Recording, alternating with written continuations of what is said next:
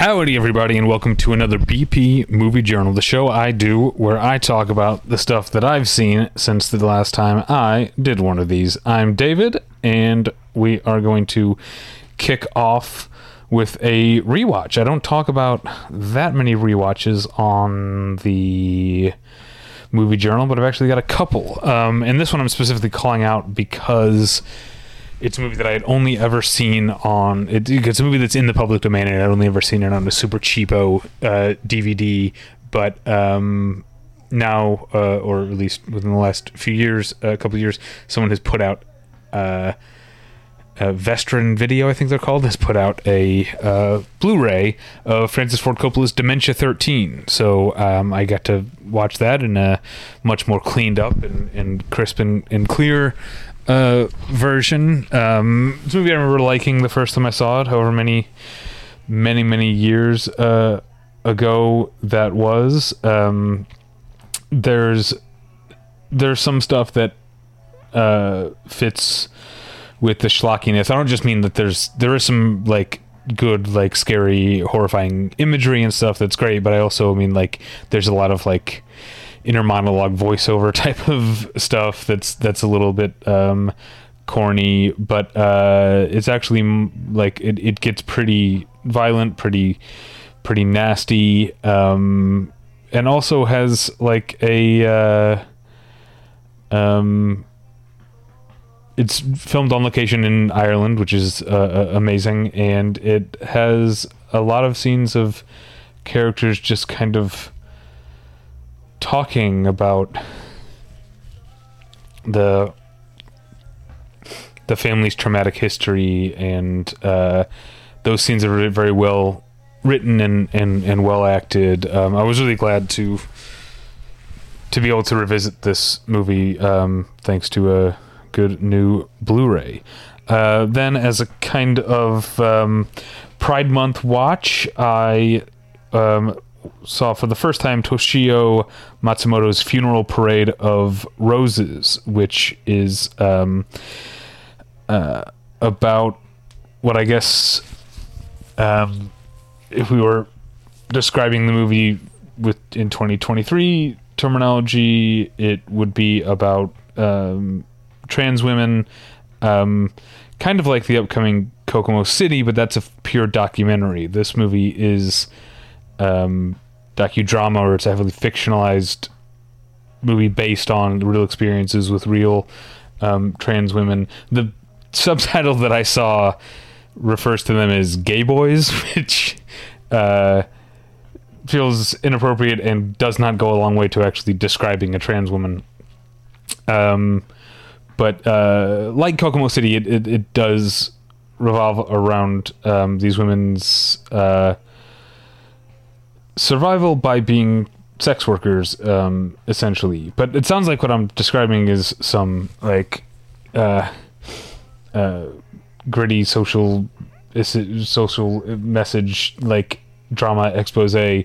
Funeral Parade of Roses is actually it's not just about, you know, there's been this discussion, and it's not necessarily always mine as a cishet man to have, but this discussion about like what is queer cinema, like is it just like a movie that is about queer characters, or is there something more queer in other ways that it needs to be, in the sense that it doesn't need to be challenging norms and provoking maybe, and Funeral Parade of Roses is definitely that. It's a wild movie that jumps all over the place. Literally, there are jump cuts, and then there are like ridiculously hilarious things. There's one part like near the very end of the movie where suddenly it cuts to like a movie critic talking about the movie you're watching. It's very funny stuff. Funeral Parade of Roses. Then I had never gone to the new to me Academy Museum Theater. I've been to the Academy Museum here in Hollywood, but I hadn't been to the theater to see anything. They have this great big beautiful theater, and that was a great place to watch all 3 hours and 45 minutes of the director's cut of Woodstock 1970. And my tolerance for hippie shit has definitely grown over the years, and also it helps that there's actually far less hippie shit in the movie in terms of the music. Like, there are hippies in the movie, and some of them are ridiculous, and some of them are nice, and some of them are just like normal people, but I get less annoyed than I used to at some of the hippie speak. But the music that they feature is like, this is a like rock documentary. I mean, there's definitely like folk stuff in there too, and you've got, Joan Baez singing beautifully, and others that I'm trying to blank on, but like the music is so good and the filming of it is so great, and you can kind of see part of the story of Woodstock is this like festival, this organized festival that like fell apart but also became something beautiful, at least in the public memory, and which is largely shaped by this movie, as I understand it. But you can kind of see how the filmmaking goes the same way. Like in the early performance, like with Richie Havens at the beginning, you can see that like the people operating the camera are staying in their assigned areas and like operating from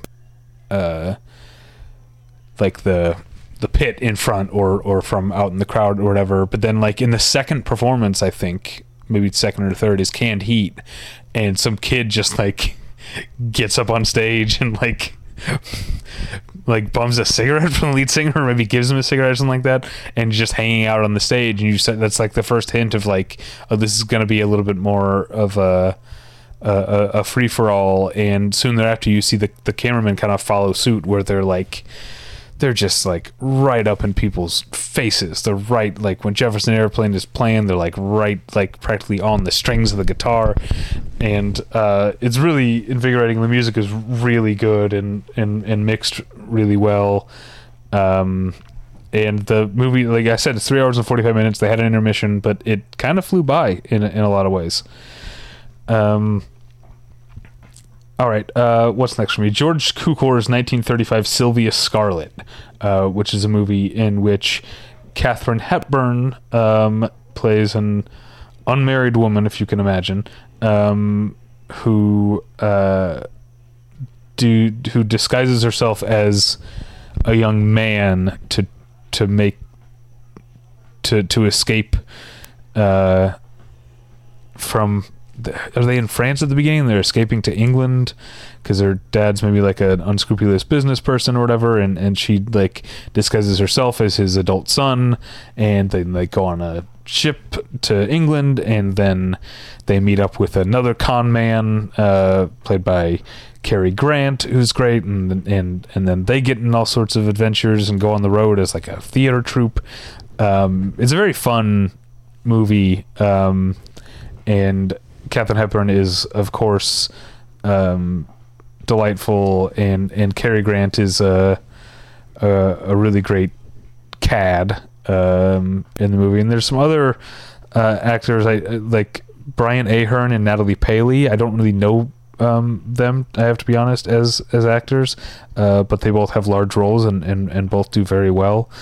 So I liked that. Then I filled in a real blind spot, because I like Antonioni movies, but I'd never seen Blow Up, which is one of his most famous ones, and kind of like kicking myself, but also maybe glad that I saw it at the time of my life that I did. I think it's a masterpiece,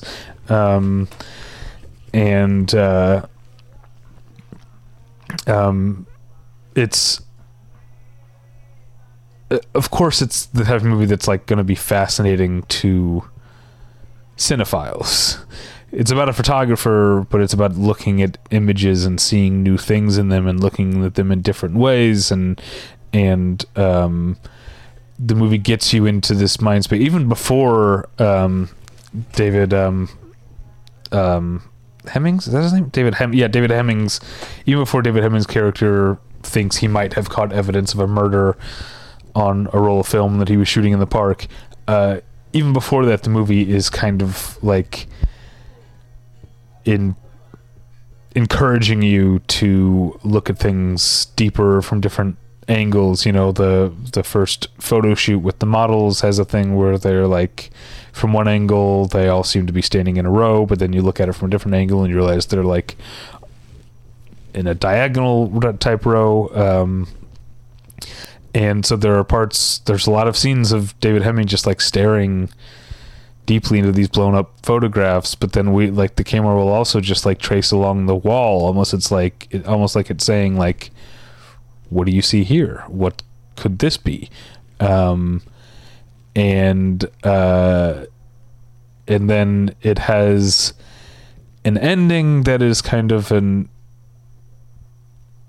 I guess you could say in plot terms kind of an anticlimax, but that I thought was so sublime as to be like uplifting in a way and beautiful. I just adored this movie. It's one of my new faves. After that, I went to see the Billy Wilder Theater, the Billy Wilder Theater, which is programmed by the UCLA Film and Television Archive, did a night of a double feature back-to-back Andre de Toth movies, both on 35mm, which started with a Western that I'd never seen before called Ramrod, with Joel McCrea and Veronica Lake, and a young Lloyd Bridges as one of the henchmen. And I guess when I say young, I mean like not famous yet. It's not like he's a little kid. Anyway, that's not the point. But Ramrod is my kind of Western because, I mean, I like a lot of different kinds of Westerns, but I like these ones that depict the sort of like rule of might, as opposed to rule of law, as being just a way of life. Not like when the bad guys come into town, people aren't like, oh no, they've disturbed our perfect, like, beautiful, idyllic town. It's just like, this is the way of life around here, and this is how things are done, as evidenced by the fact that, like, the gunslingers and henchmen on both sides, like, Joel McCrea's the good guy, and I forget who's playing the bad guy, like, they all like know each other. It's like they're all part of the same union in a way, and they just ended up on different sides. Let's see. Oh, Preston Foster is the bad guy. I don't know him. Yeah, well, he's in Dr. X, Kansas City Confidential. He's in some stuff I've seen. Anyway, so I like that kind of like matter of factness and kind of bleakness that you know Andre de Toth, as we'll get to, like made noir in 1947 is like the height of post-war era, and Ramrod seems to have some of that existential bleakness that we associate with noir movies. So let's move on to my second rewatch of this episode, because it was the second half of the double bill. Andre de Toth's Pitfall, which is a personal favorite noir of mine because of how handily it addresses that post-war malaise that Dick Powell's character is someone who served his country during World War II and has come to receive the ideal benefit of the post-war life for it, with the steady job, the nice house in the suburbs, the beautiful wife, and the tow-headed little tot of a son, and everything is perfect, and he is bored absolutely stiff by all of it, and that is what leads him to be involved with a sort of unwilling femme fatale. In some ways, it's Elizabeth Scott, who's, again, one of my favorites. But in some ways, she's a classic femme fatale in that she is the woman who leads this unhappy man into the underworld, but she doesn't do it on purpose. He lies to her. She is essentially innocent in all of this, but is maybe just too irresistible despite herself. I think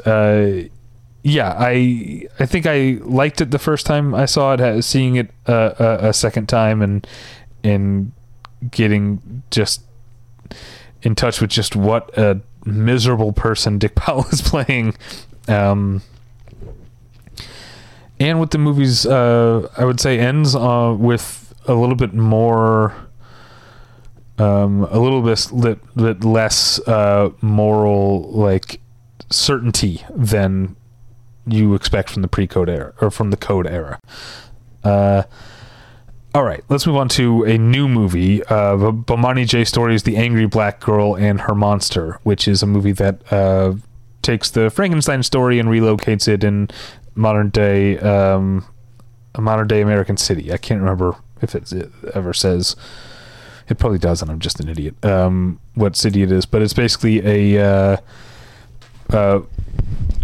poor but incredibly intelligent black teenage girl who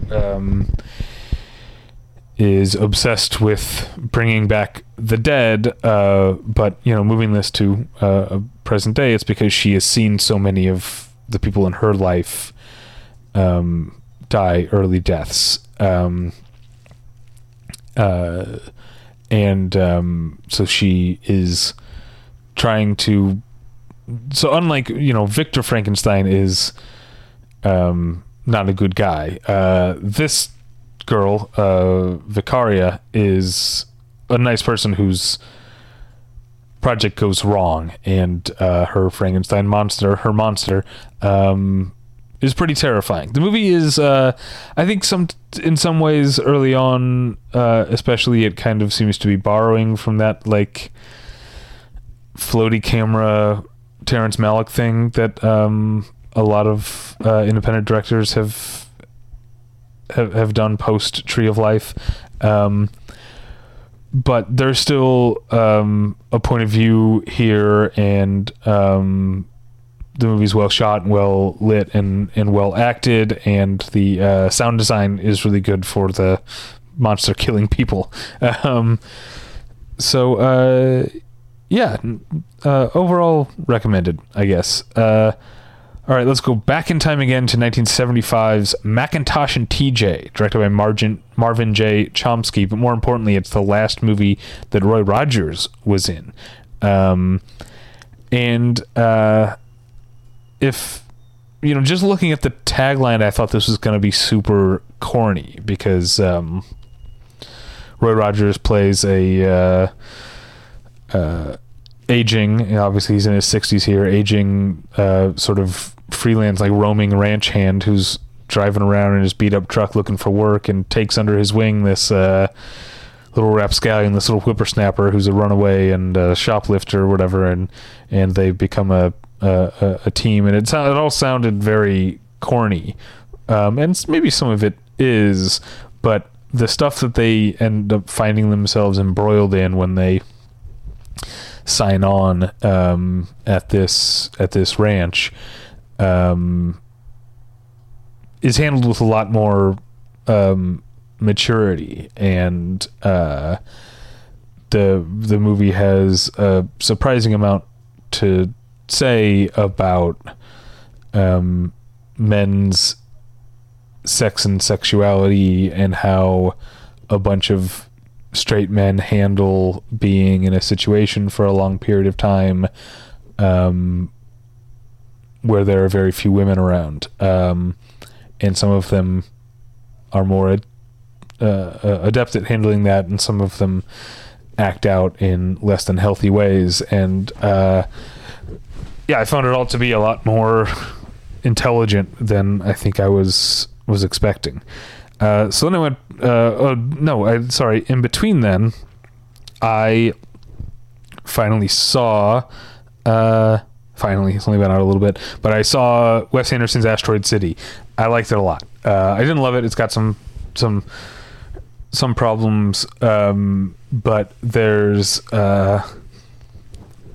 and I think one of those problems is that I think the movie is incredibly melancholy, and I think the moments of uplift in the movie are a little bit forced, but the moments where it just dwells in melancholy but with beauty all around, and those two things aren't working against one another, that like the beauty and the melancholy go hand in hand.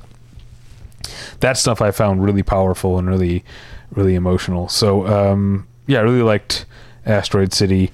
Didn't care at all for the new DreamWorks animated movie Ruby Gillman Teenage Kraken, but it's not even worth talking about. It's not that I hated it, it's just that it's exactly the movie you think it's gonna be. Certainly made me think of Guillermo del Toro's recent words against modern day American like studio animation and how characters act like emojis, and that's very much what's going on here. So that pretty much sucked, and I need to take a drink of water. There's nothing that I can do about that. Sorry.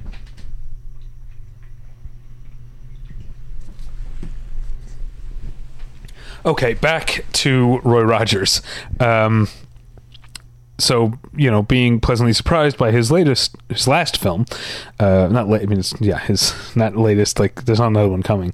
His last film, I went back and watched one of his early films in 1938, a movie called Under Western Stars, which, as a showcase for him doing some like trick horse riding and getting in fist fights and sharpshooting and stuff like that, like it's fine, but the movie under it is not very good. Actually, it's kind of a Mr. Smith Goes to Washington type of thing, where Roy Rogers, whose name is Roy Rogers in the movie, gets elected to represent all the ranchers in Washington because the big bad water company is killing their crops or whatever, and then he goes to Washington and like I feel like he's supposed to be this paragon of virtue against the these barons, but he just does a bunch of underhanded shit, and it just like takes a lot of the wind out of the argument. It's not that great, but it's only like an hour long, and you get young Roy Rogers, very handsome, and he sure can ride that horse. All right, final stretch here, only a couple left. I went to, there's a new Vidiot's has reopened and has a movie theater, and it's a really nice movie theater in Eagle Rock, and I went to a screening of Michael Schultz's The Last Dragon, which is a movie that I feel like I didn't know anything about for a very long time. Had never really heard of it. And then there was kind of a back-to-back, like, in 2018, there's an extended homage to The Last Dragon in Sorry to Bother You. And then, like, maybe just the next year, there's a storyline in the season of Insecure where Issa is helping to, like, put on a screening of The Last Dragon at the Hollywood Forever Cemetery. So like 5 years ago, I went from not knowing about this movie to realizing like, oh, this is like a beloved cult movie. But I went in kind of like, I'm a snob. I don't know if you've noticed. So I went in kind of skeptical, but it's kind of difficult to not like, or difficult to like. It would be difficult to not like this movie. It's fun, but it's not like good in a so bad it's good way. It's so fun that it's good. Yes, a lot of the stuff is ridiculous, but I don't think the movie is like trying to pretend that it's fucking Spartacus or whatever here. It's about a Brooklyn I guess kung fu aspiring master who has to like save his neighborhood and the local celebrity played by Vanity from a couple of different evil forces. And you got some great little, before they were famous, not, I don't know if Mike Starr ever became famous, Mike Starr plays like one of the bad guy's main henchmen. William H. Macy shows up for one scene as a producer on Vanity's TV show. It's very fun. The fighting is fun, and especially seeing it in the crowd, it's hard not to get amped up when Leroy, the main character, gets the best of the baddies near the end. It's very fun. Don't hate. And then finally, just last night, I watched a new Italian movie called Amanda. Not just a clever name. It's about a girl named Amanda, a young woman who has difficulty making friends. She's a rich girl. She doesn't have to do anything, so she stays home all the time and doesn't make friends. But her mom wants her to be friends with her friend's daughter, which she at first doesn't want to, but then she finds out that she and this girl were like, when they were really little, before she even remembers, they were like inseparable, and then they moved away, and so now she's like, she decides like, oh no, this person is my best friend, is fated to be my best friend, and starts like forcing herself into this girl's life to be her friend. Really great performances. Amanda is played by Benedetta Pocarole, and the other girl, Rebecca, is played by Galatea Belugi. So yeah, really good performances and some really good like sort of dry comedy. I do think some of the staging and framing feels a little derivative of other like weird rich girl things like Thoroughbreds or